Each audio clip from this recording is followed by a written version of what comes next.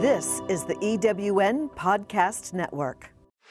Hi, I'm Tara from Plus Fitness with Tara. I'm a curvy, fun, body positive coach and personal trainer. I love business and fitness. Do you have the tools you need to be a rock star in fitness? A healthy love of yourself and help from me in sifting through health news will do that. I've got fitness topics and guests. Rock stars aren't born, they're bred in experience and fire. Let's do this together. Hi there, I'm Tara Mac from Plus Fitness with Tara. Tara Mac is a nickname that was given to me over the years as I ran a fitness club in a different part of town. But today I'm coming to you on the podcast. Thank you for joining with me to talk about, body love. But how do you love your body? Like, seriously. So my personal story is that when I was 125 pounds, the gym had a body mass index poster that told me I was overweight. And I believed it, especially when the gym teacher caught me looking at it and explaining the whole system to me. And this was back in the 90s, 1990. And I believed it and I thought I was huge. But on my 5'4" frame, I was healthy, but I did not know it at all. I had no clue. My friends were around the same height, but thin, skinny build, different type of bone structure. But I didn't notice that. All I saw was myself in the mirror and felt like I was a huge whale. And I'd been worrying about my weight since I was young. Like 5 years old when my mom told me I was too big to fit into regular girls' clothing because the clothing size was totally different back in the 80s. And kids were considered thinner and smaller. And I was a chunky bone mass. So when my body started to change and develop after puberty and advance, beyond that, my friends' bodies and I no longer fit in the same sizes. So I had to go to a different section of the store to even go clothes shopping. I soon became to hate clothes shopping because I knew I was fat. The clothing industry told me so. That plus the body mass index and everything around me, I didn't have a chance. The Young Miss and Sassy magazines told me how to diet and lose weight.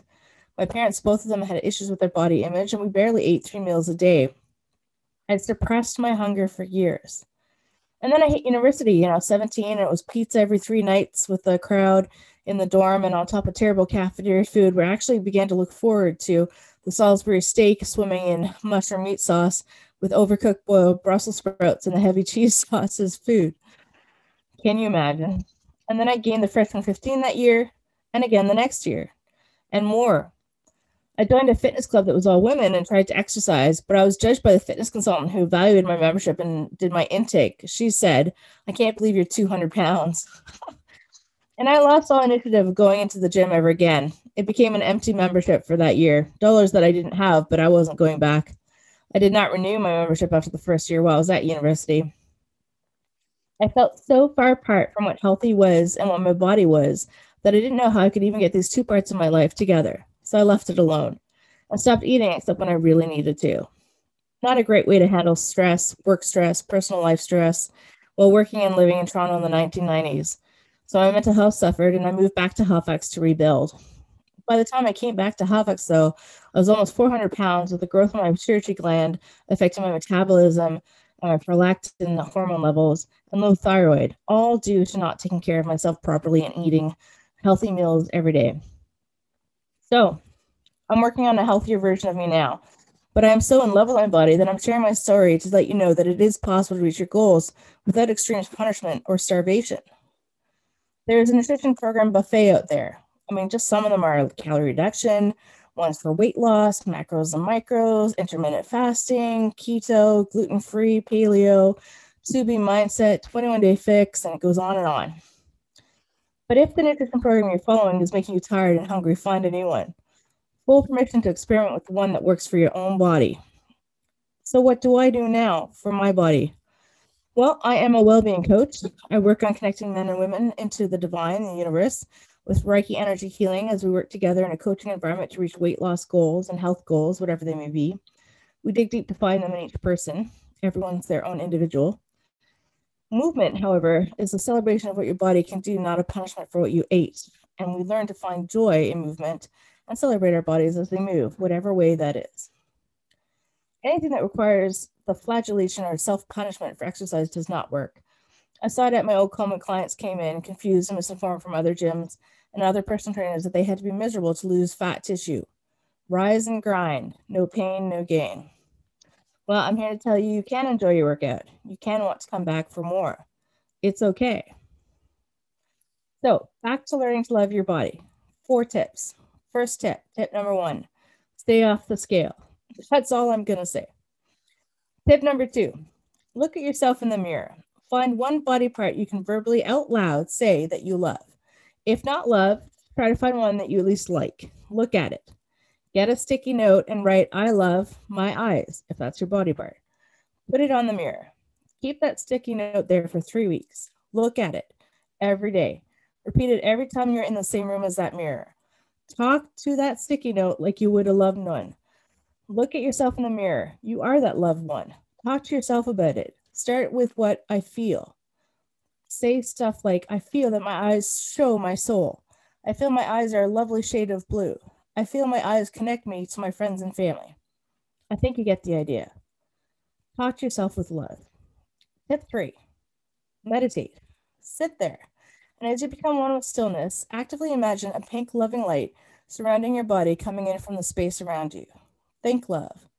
Say, I love myself, and repeat that as your breathing deepens. Say it out loud 5 times. Say it slowly out loud 2 more times. Repeat silently to yourself 5 more times, and then focus on the breathing as the thoughts drift away. And by the way, if you do get more thoughts, those are natural. Acknowledge them and release them, and concentrate back on your breathing, bringing yourself back to the breathing again. Tip number 4, try buying a rose quartz crystal. Take care of this crystal by charging it in moonlight on the new moon or full moon, or by saging it with smoke from sage or oil from sage. Keep it in your pocket each day. Repeat silently to yourself as you touch it, I love myself. I am enough. I am worthy to receive great love. Those are my 4 tips, and they've worked for me, and they work with different body parts. And some days there are body parts I love, and some days there are body parts I don't love. But I always look at myself with love, and even with the struggle to look at a certain body part that I don't particularly love, I say I love myself, because that is how we get through the difficulty, the challenge of negative self-talk. So now here's some great advice from Deepak Chopra that was on their blog, chopra.com, articles, 7 Steps to Loving Yourself Unconditionally. In it, they say, a mother loves her newborn child without reservation, and romantic love, in its first stages of infatuation, can make the beloved seem perfect. But most of us doubt that love without reservation, completely forgiving and accepting, exists in our everyday lives. Looking in the mirror, all of us see too many flaws and remember too many past wounds and failings to love ourselves without also putting a limit on it.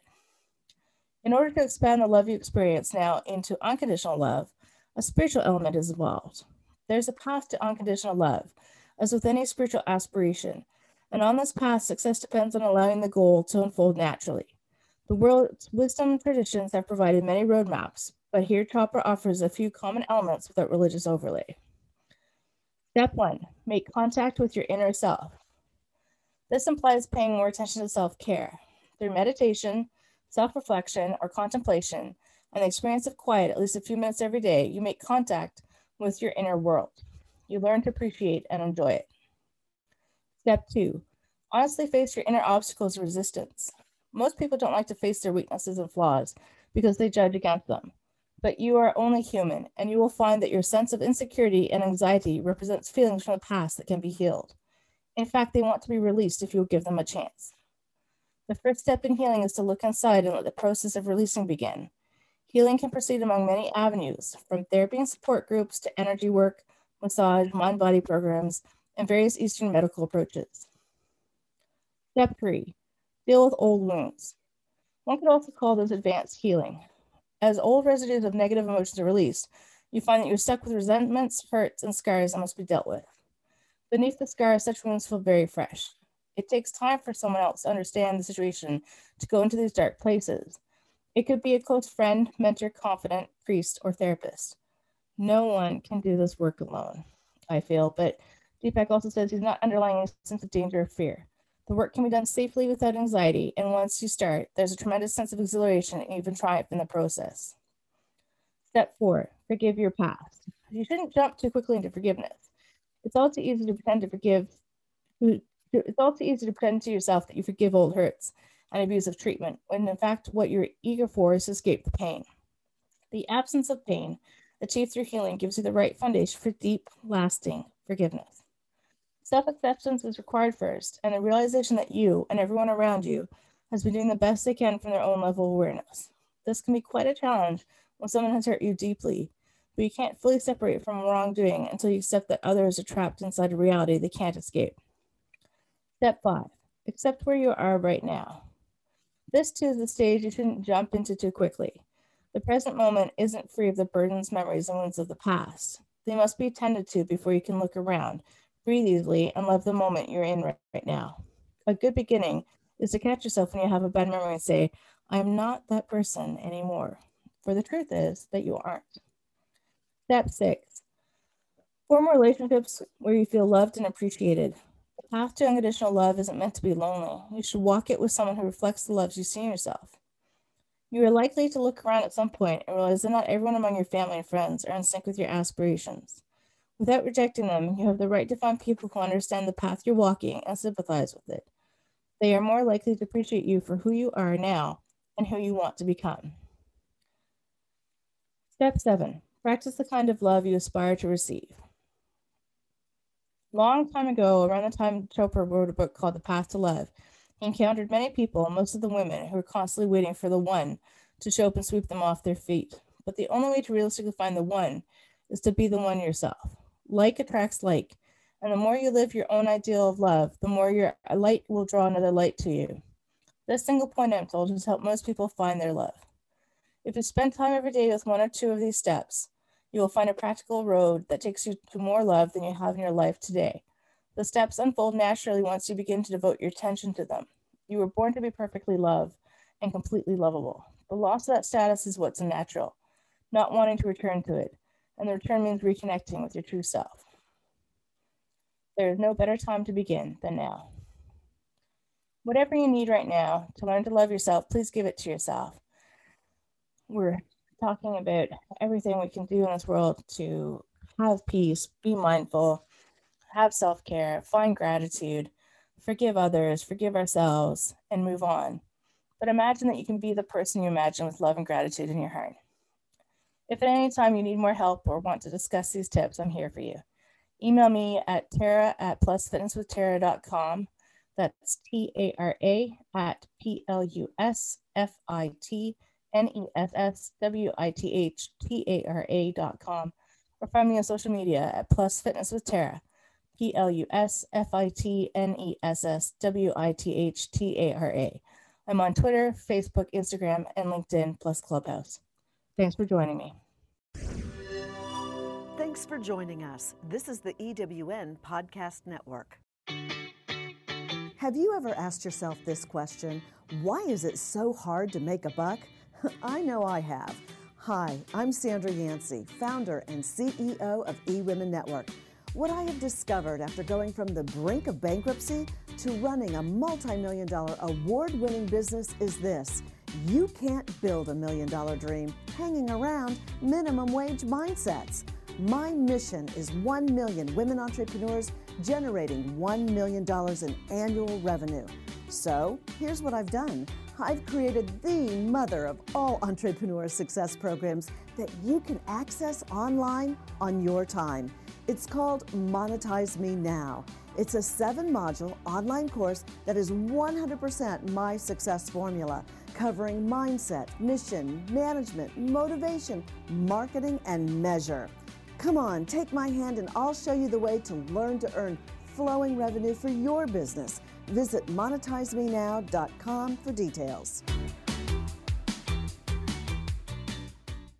This is the EWN Podcast Network.